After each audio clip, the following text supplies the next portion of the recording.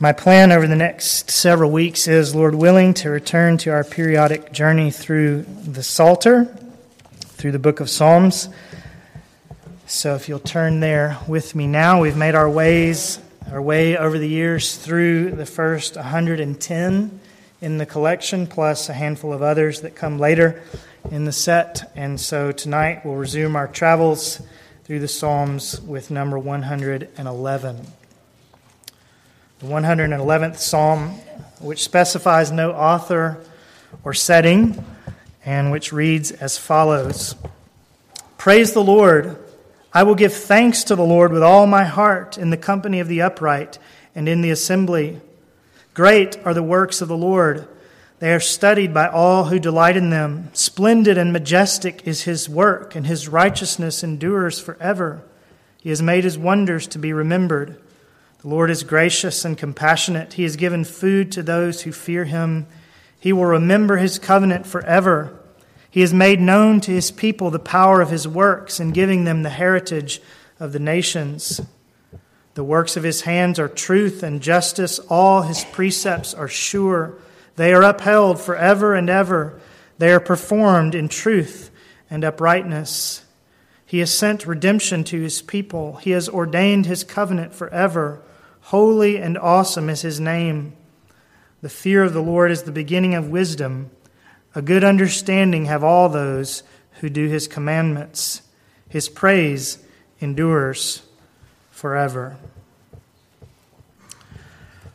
Father, your praise does endure forever, and as we look at this psalm, we ask now that you would speak to us in such a way that our voices would be continually, consistently, and forever a part of that praise. And we ask in Jesus' name, amen. Now this psalm begins in a fashion with which we are quite accustomed. Praise the Lord. Fully 11 out of the 150 psalms begin with precisely that same wording. Praise the Lord, or hallelujah in the original Hebrew. And of course, those 11 psalms are not the only psalms in the collection which have the Lord's praise as a primary motif. Praise the Lord. This is one of the great themes all throughout the Psalter, isn't it? And surely the reason is because this is one of the great activities with which mankind ought to occupy himself. For, as another psalm reminds us, it is good to sing praises to our God, for it is pleasant, and praise is becoming. Praise is becoming. I had to go to the doctor recently because I've been having some problems with my throat. And I found myself a little bit embarrassed to have to tell the physician that one of the times when it bothers me most is when I'm singing. Because I guess I assume that most people, including this doctor, would find it strange to think about a grown man singing often enough to notice a problem with his throat, and doing so with such gusto so as to irritate it. But since it was the holidays, I was able to ameliorate my self-consciousness a little bit by saying that I was singing Christmas carols. But I shouldn't actually feel the need to explain myself when it comes to singing, should I? I shouldn't be bashful about the fact that I sing, because according to the book of Psalms, it's one of the best possible uses of my time and of my voice. It is good to sing praises to our God, for it is pleasant and praise is becoming. Psalm 147. It is good, in other words, when you sing to God in the shower or in your car. It is good when you make a song a regular part of your family devotionals. And it is certainly good when we stand in this room together and praise the Lord. And that's what this psalm and so many others are urging us to do. Praise the Lord. And though I'm not sure Psalm 111 is the most well-known of the Psalms of praise, it certainly does give us a straightforward look at the how and the where and the why of this most vital human activity. The what of the psalm is simply that we should praise the Lord. But how should we praise the Lord? And where should we do so? And why? These are questions for which this psalm has plain answers. And the answers are there not just so that we can pass a pop quiz about the particulars of Christian singing or praise, but so that we'll actually join the song. and do so in a manner worthy of the Lord. So let's just consider those questions this evening. How should we praise the Lord? And where? And why? And we'll begin with verse 1, which answers the question, how should we praise the Lord? And what is the answer there in the first verse? I will give thanks to the Lord with all my heart. With all my heart. Now, that's not the only thing the Bible has to say about how we should praise the Lord. There are also words about praising the Lord with clean lips and praising the Lord with clean lives and singing in the Holy Spirit and singing biblical content. But the emphasis here is on the heart. I will give thanks to the Lord with all my heart, which means that our singing is not just about having the right words and not even just about living the right lives before we gather together in song, indispensable as those two things are. But this verse is telling us that fitting praise also has to do with what's going on in our hearts when we sing. For instance, do we really listen to what we're singing? Or are we so accustomed to the songs and tunes that we can sing them without really thinking about what we're saying? I know that happens to me far too often. Maybe that's a good reason to sing to the Lord a new song now and again. Do we listen to what we're singing? And do we believe what we're listening to and what we're singing? Or do we simply give the lyrics lip service because we are supposed, after all, to sing about God's faithfulness and His holiness and the gospel and so on? Do we believe what we're singing? And do we love what we're singing? That's really the whole reason for singing, isn't it? People don't generally sing the words of an instruction manual or the values printed on a spreadsheet. We sing about things that move our hearts, right? And what should move our hearts more than the things of God? And so the psalmist doesn't just say, I will give thanks to the Lord with really sound lyrics. I will give thanks to the Lord set to an appropriate tune. I will give thanks to the Lord with lips that are clean, all of which things are important. But what the psalmist says here is, I will give thanks to the Lord with all my heart. My heart will be in the singing. There should be feeling in our singing. There should be faith in what we're singing and in the God about whom we're singing, and that faith should spill over in love for this marvelous God, and that love should make us all the more want to sing, to lift our voices to the Lord, to fill the room with His praise, to say with the psalmist, praise the Lord, I will give thanks to the Lord with all my heart. So just very briefly, that's the how of our praise, at least according to Psalm 111. But then, what about the where? Where should we praise the Lord? Well, we're still in verse 1, and we find the psalmist putting it like this. I will give thanks to the Lord with all my heart in the company of the upright and in the assembly. Where should we praise the Lord? In the company of the upright and in the assembly. In other words, I will give thanks to the Lord in Old Testament terms when God's people are gathered at the tabernacle, when we all come up to Jerusalem for the feast, and probably also when local services are gathered for worship in the towns and villages round about. But how does this apply in the New Testament? What does it mean to think about the company of the upright and the assembly in our day? Well, we don't have a tabernacle in Jerusalem any longer. Christ is our tabernacle. Christ is the meeting place with God. And so the assembly of the upright gathers today wherever the people of God gather around the name of Christ. Wherever the church is gathered, in other words. And that may be in this room on a Sunday morning or Wednesday evening. It may be in the prayer room as we open our Lord's days in song at the beginning of prayer meeting. It may be in one of the back classrooms as the ladies gather for a game night. It may be in someone's living room as the saints gather for informal worship.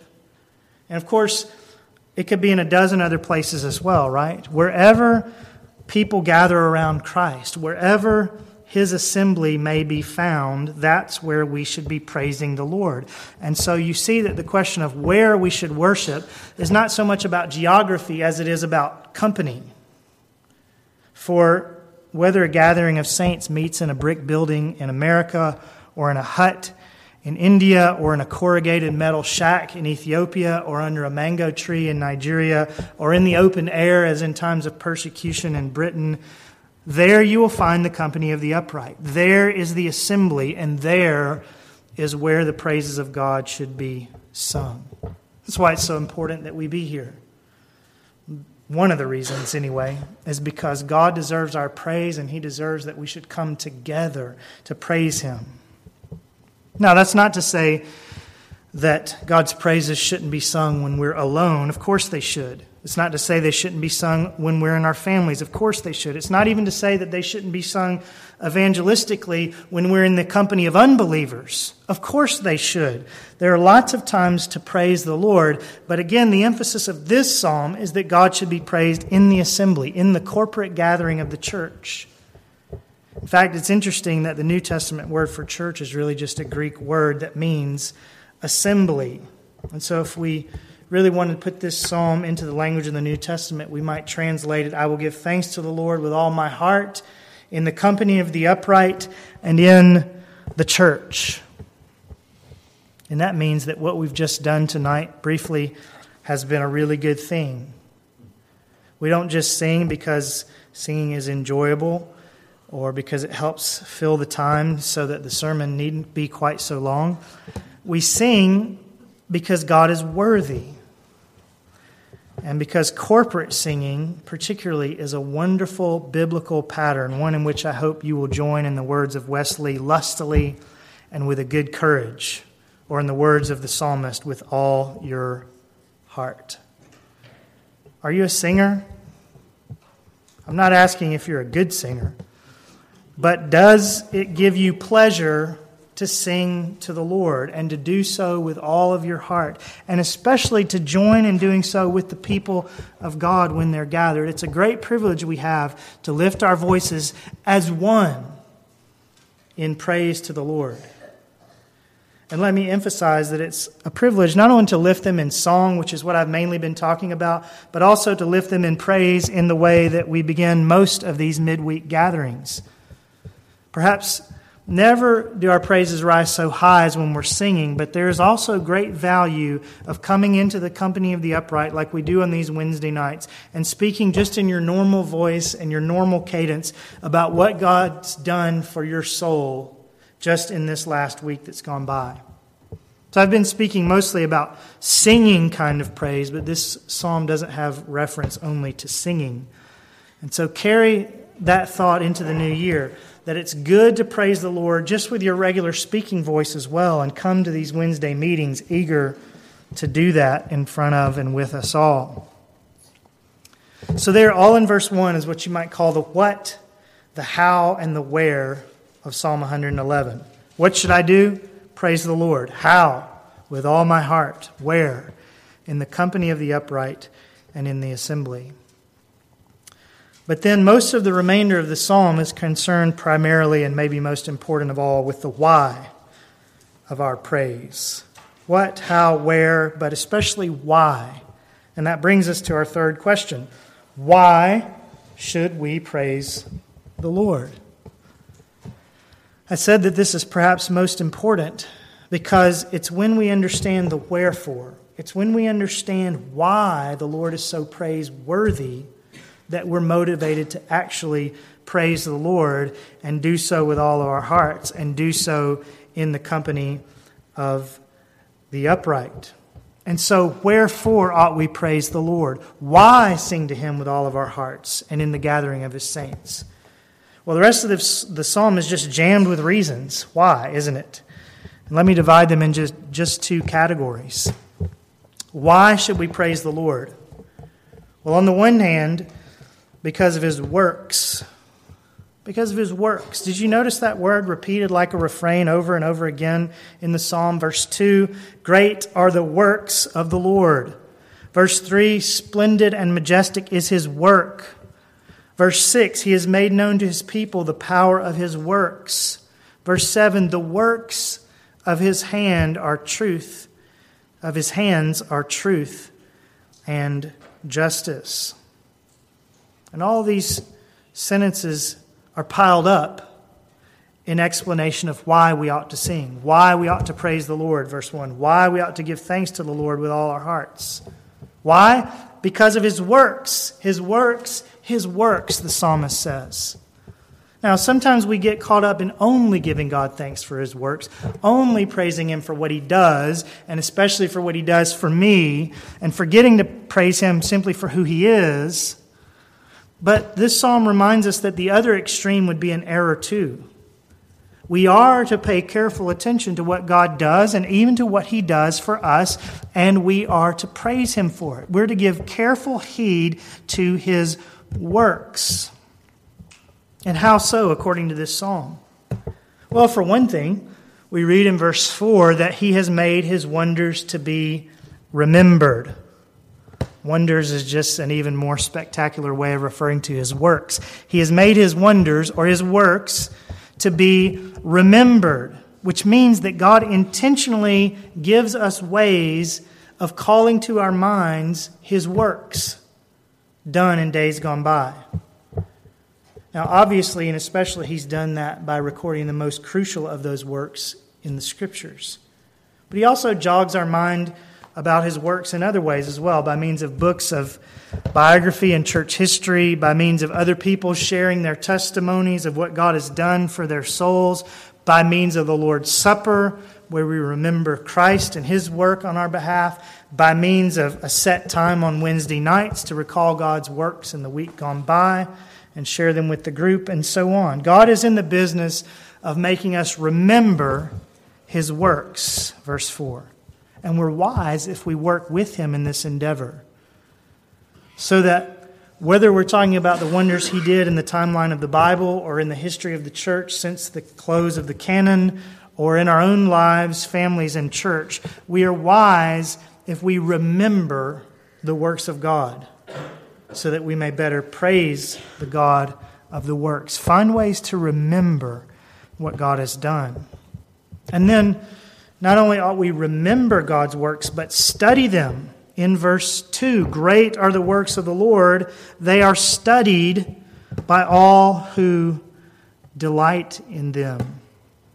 We're to think them over, to consider in our minds how splendid and majestic they really are, verse 3. What sort of power, verse 6, they really required. What sort of God He must be who was able to bring the Israelites across the Red Sea and make the sun stand still for Joshua and take on flesh in Bethlehem's manger and endure the agonies of the cross to save a wretch like me. What kind of God must He be who can do all that? We are to mull the power and the compassion of God when we discover, for instance, that an old high school classmate who was a notorious hellraiser, or maybe who is a homosexual, or who is a strident atheist, is now a bright Christian. Some of you know somebody like that, and you should pause now and again and study that work of God. You should think for a little while about just how far off that person really was. And you should consider how stubborn is the human will. And you should think about how hard it is for you sometimes even to change one small dietary habit. And then marvel at what sort of God is able to take that person whom you knew and make her into someone you barely recognize, but with whom you will spend an eternity in the presence of Jesus getting reacquainted. Just how much He changed them into the image of Jesus. Maybe some of you are yourselves that person who's been so changed by Jesus that your high school classmates would hardly recognize you. And so you have all the more capability of studying the works of the Lord. Great are the works of the Lord. They are studied by all who delight in them. And so you must not only remember God's work, but mull them over. Study them. Consider what they teach us. But why? Why remember the works of the Lord? Why study them? So that, back to the main point, we may praise the Lord. We should praise the Lord when we remember the works that He's done and when we study what they say about them. And the psalmist mentions throughout the psalm several categories of these works that we're to remember and study and praise God for. Let me just point them out briefly. There are 5 of them. All of this is under the why. Why do we praise the Lord? Well, His works. What kind of works? Notice, first of all, verse 5, He has given food to those who fear Him. He has given food to those who fear Him. And indeed, though this psalm doesn't mention it, you and I also know that He has given food even to those who don't fear Him. Perhaps we have a harder time appreciating this than did the people of old, since most of our food comes out of the grocery store and we don't find ourselves scanning the tree line for wild game or watching the sky for rain clouds or praying that God would bring our crops in every fall. Food is, humanly speaking, much easier for us to come by these days. But it's still God who gives it. It's still God who makes the crops to grow, and who keeps the land from blight, and who keeps plague away from the livestock, and who gives you the wherewithal to have a grocery budget every month. And so it ought not to be lip service when you thank God for your food at each meal. He has given food to those who fear Him. That's reason to praise the Lord. And not only that, but then notice God's work in verse 6. He has made known to His people the power of His works in giving them the heritage of the nations. Food, and then secondly, the heritage of the nations. Now here's another portion of this psalm that has both an Old and a New Testament application. It seems likely that an Israelite probably would have read verse 6 about God giving His people the heritage of the nations, and they would have thought about the book of Joshua, which we just finished studying, and in which the people of God were granted the land of the Canaanite, the Amorite, the Hittite, the Perizzite, the Hivite, and the Jebusite as their own promised possession. So that truly the Israelites could say, He has made known to His people the power of His works in giving them the heritage of the nations. But that was all just the prelude for something greater, because beginning with the disciples of Jesus, the New Testament company of the upright is out in the world even tonight on a mission not to conquer the nations, but to make disciples of them. Not to make their heritage our own, but to make them themselves our heritage, our family, our brothers and sisters in Christ. And we're not just doing so with a few localized tribes like the Canaanites and the Hivites and so on. We're out there doing it among every tribe and tongue and people and nation. And so we can sing even far more joyfully than Old Testament Israel. He has made known to His people the power of His works in giving them the heritage of the nations. God is doing that even as we speak, as people from various tongues come into His kingdom. And this, the work of God in world mission, is more reason to give thanks to the Lord with all your heart. Those missionary videos and visits to which we're occasionally privy ought to put songs of praise in our hearts. And not only should we praise the Lord for our food and for the success of the missionary enterprise, but also, verse 7, for His word, for giving us His precepts. The works of His hands are truth and justice. All His precepts are pure. His precepts. I don't think we always realize what a valuable treasure we hold in our hands. What with many of us owning half a dozen or more copies and so many translations available, and the fact that some of us have been reading the Bible since the very earliest days of our literacy, all of which is a blessing. But one of the brothers who ministers in Morocco was recently telling me about a man who traveled something like 24 hours to pick up an Arabic Bible, which he'd seen advertised on some place like Facebook. That's how they're getting the word in people's hands in Morocco. They advertise it on Facebook or other like places. And Muslims who see those ads take great risks and sometimes travel long distances to get a hold of one of those advertised Bibles. A treasure to them and a mystery to them, perhaps that they've never held in their hands before. And we have probably 60 of them in the room tonight. And what is written inside between the covers is the greatest of treasures, even if we've grown too accustomed to truly realize it. But when we begin thanking God for His works, near the top of the list, and even better than the food in verse 5, ought to be that He has given us the manna of His precepts. Praise the Lord. Why? Because the works of his hand, verse 7, hands are truth and justice. All his precepts are sure. And then there's the work of redemption in verse 9. He has sent redemption to his people. Redemption to his people. The saints of old knew about redemption. They knew what it was, first of all, to have been redeemed out of their slavery in Egypt, and they knew what it was to be redeemed from their sins. For they had all sorts of sacrifices to teach them about God's redemption and the price of it. And we not only have the same redemption from our sins, but we also know far more than they could understand the work of the Redeemer, Jesus Christ, who in the greatest of all God's works took on our flesh and took on our nature and even took on all our temptations, yet without sin. And because he took on our nature without sin, he was able to take on our sin as well and to die for it and for us as the price of our redemption. And this, I say, is the greatest of all God's works, not only in this psalm, but in all of history. It's our greatest reason for singing, for giving thanks with all of our hearts, for coming together in groups to praise the Lord, because he has sent redemption to his people, because he's given us Christ and paid the penalty for our sins and rescued us out of our slavery to them and caused us to be born again to a living hope and rendered powerless the devil and promised soon to crush him under our feet. So that there's reason why we probably sing of the cross more than any other subject in theology. It's the high point. It's the great work. This is the wonder, verse 4, that is to be remembered most of all. This is the work, verse 2, that is to be studied most of all, the cross of Christ. And this is the greatest of reasons to praise the Lord, verse 1, because he has sent redemption to his people. Give thanks to God, we've been saying. Praise the Lord, we've been saying, for his works. For the way he's given us food, verse 5. For the way he is working in world missions, verse 6. For the work of giving us his word, his precepts, verse 7. And especially for the work of redemption, verse 9.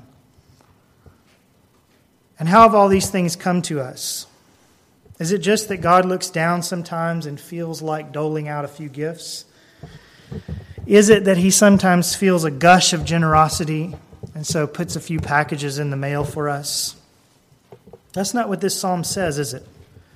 Because did you notice, in connection with his giving us food and juxtaposed with his granting of redemption, the psalmist twice mentions God's forever faithfulness to his covenant. He has given food, verse 5, to those who fear him. He will remember his covenant forever. Verse 9, he has sent redemption to his people. He has ordained his covenant forever. This is the fifth work of God, that he is a covenant-making, covenant-keeping God, such that every gift he pours out is not just the result of some whim of the moment, but is rather founded on a deep and lasting commitment to the welfare of his people, whom in Christ he has made his own. He has made a bond with you, Christian.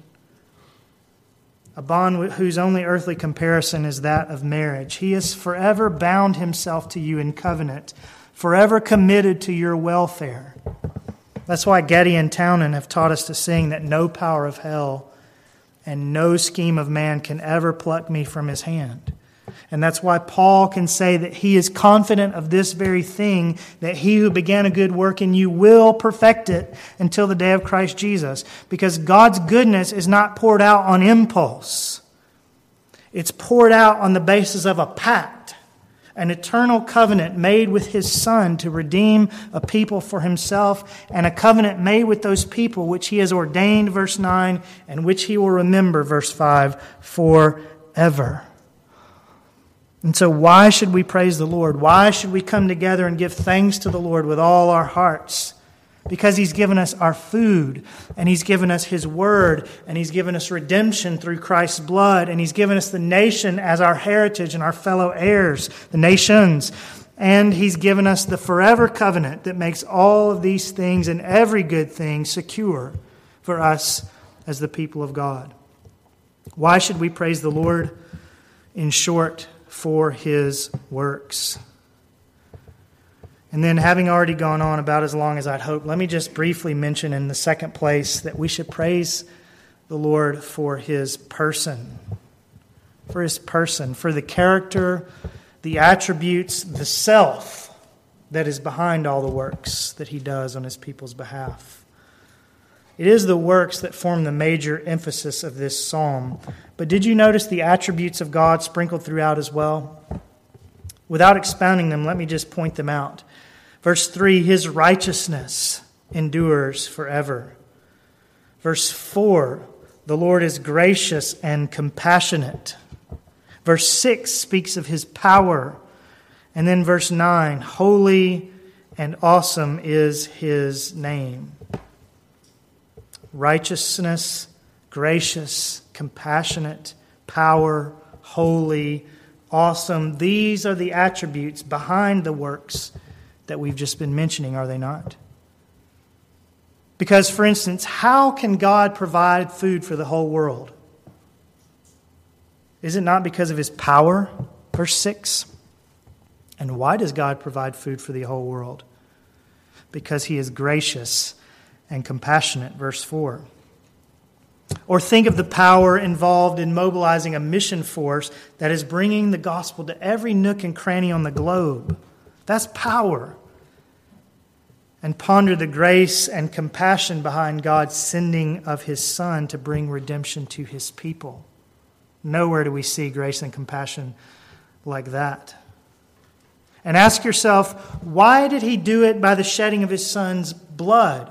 Why didn't God just forgive sin for nothing? Why didn't He just wink at sin or sweep it under the rug? Because, verse 3, He's righteous. And because, verse 9, He's holy. And He cannot just sweep sin under the rug. So you get the point, I hope, without me belaboring it any further. God's works flow out of God's person. God's actions are the overflow of His attributes, and we do well to praise Him for both, for His works and for His person.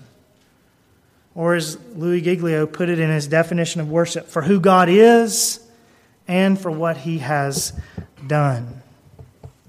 So what is this psalm all about? Well, it's about praising the Lord. How? With all your heart. Where? In the company of the upright, in the assembly of the church. Why? Because of who God is, and especially in this psalm because of what He has done for His works in giving us, according to His covenant, our food, His word, the nations, and redemption in Christ Jesus. For all of this, praise the Lord. And for all of this, and note this well before we finish, fear the Lord. Verse 10, the fear of the Lord is the beginning of wisdom. A good understanding have all those who do His commandments. We don't have time to linger here either, but here at the end of the psalm, we are reminded that when we consider who God is, and when we study the works that He has done, in addition to the response of praise, ought also to be the response of fear, the response of reverence, the kind of reverence that does what He says, verse 10. The study and the remembrance and the praise of God's works ought to lead us to a reverence for His person and an obedience to His word. So file that away as well tonight as the other bookend of this psalm, to which I wish we'd given more attention and to which you must certainly give attention in your life. When we consider all that God has done and the greatness of who God is, our two responses ought to be, I will give thanks to the Lord with all my heart, verse 1, and the fear of the Lord is the beginning of the wisdom, verse 10. Are you lacking in either of those areas? Are you lacking in praise? Are you lacking in the fear of the Lord? Run to the cross tonight for the redemption that God has sent to His people. And having washed in that fountain that has been opened for sin and for impurity, you will discover afresh the why behind both our reverence and our praise. And you will certainly, having gone to the cross, have fresh motivation to say with the psalmist, praise the Lord. I will give thanks to the Lord with all my heart in the company of the upright and in the assembly.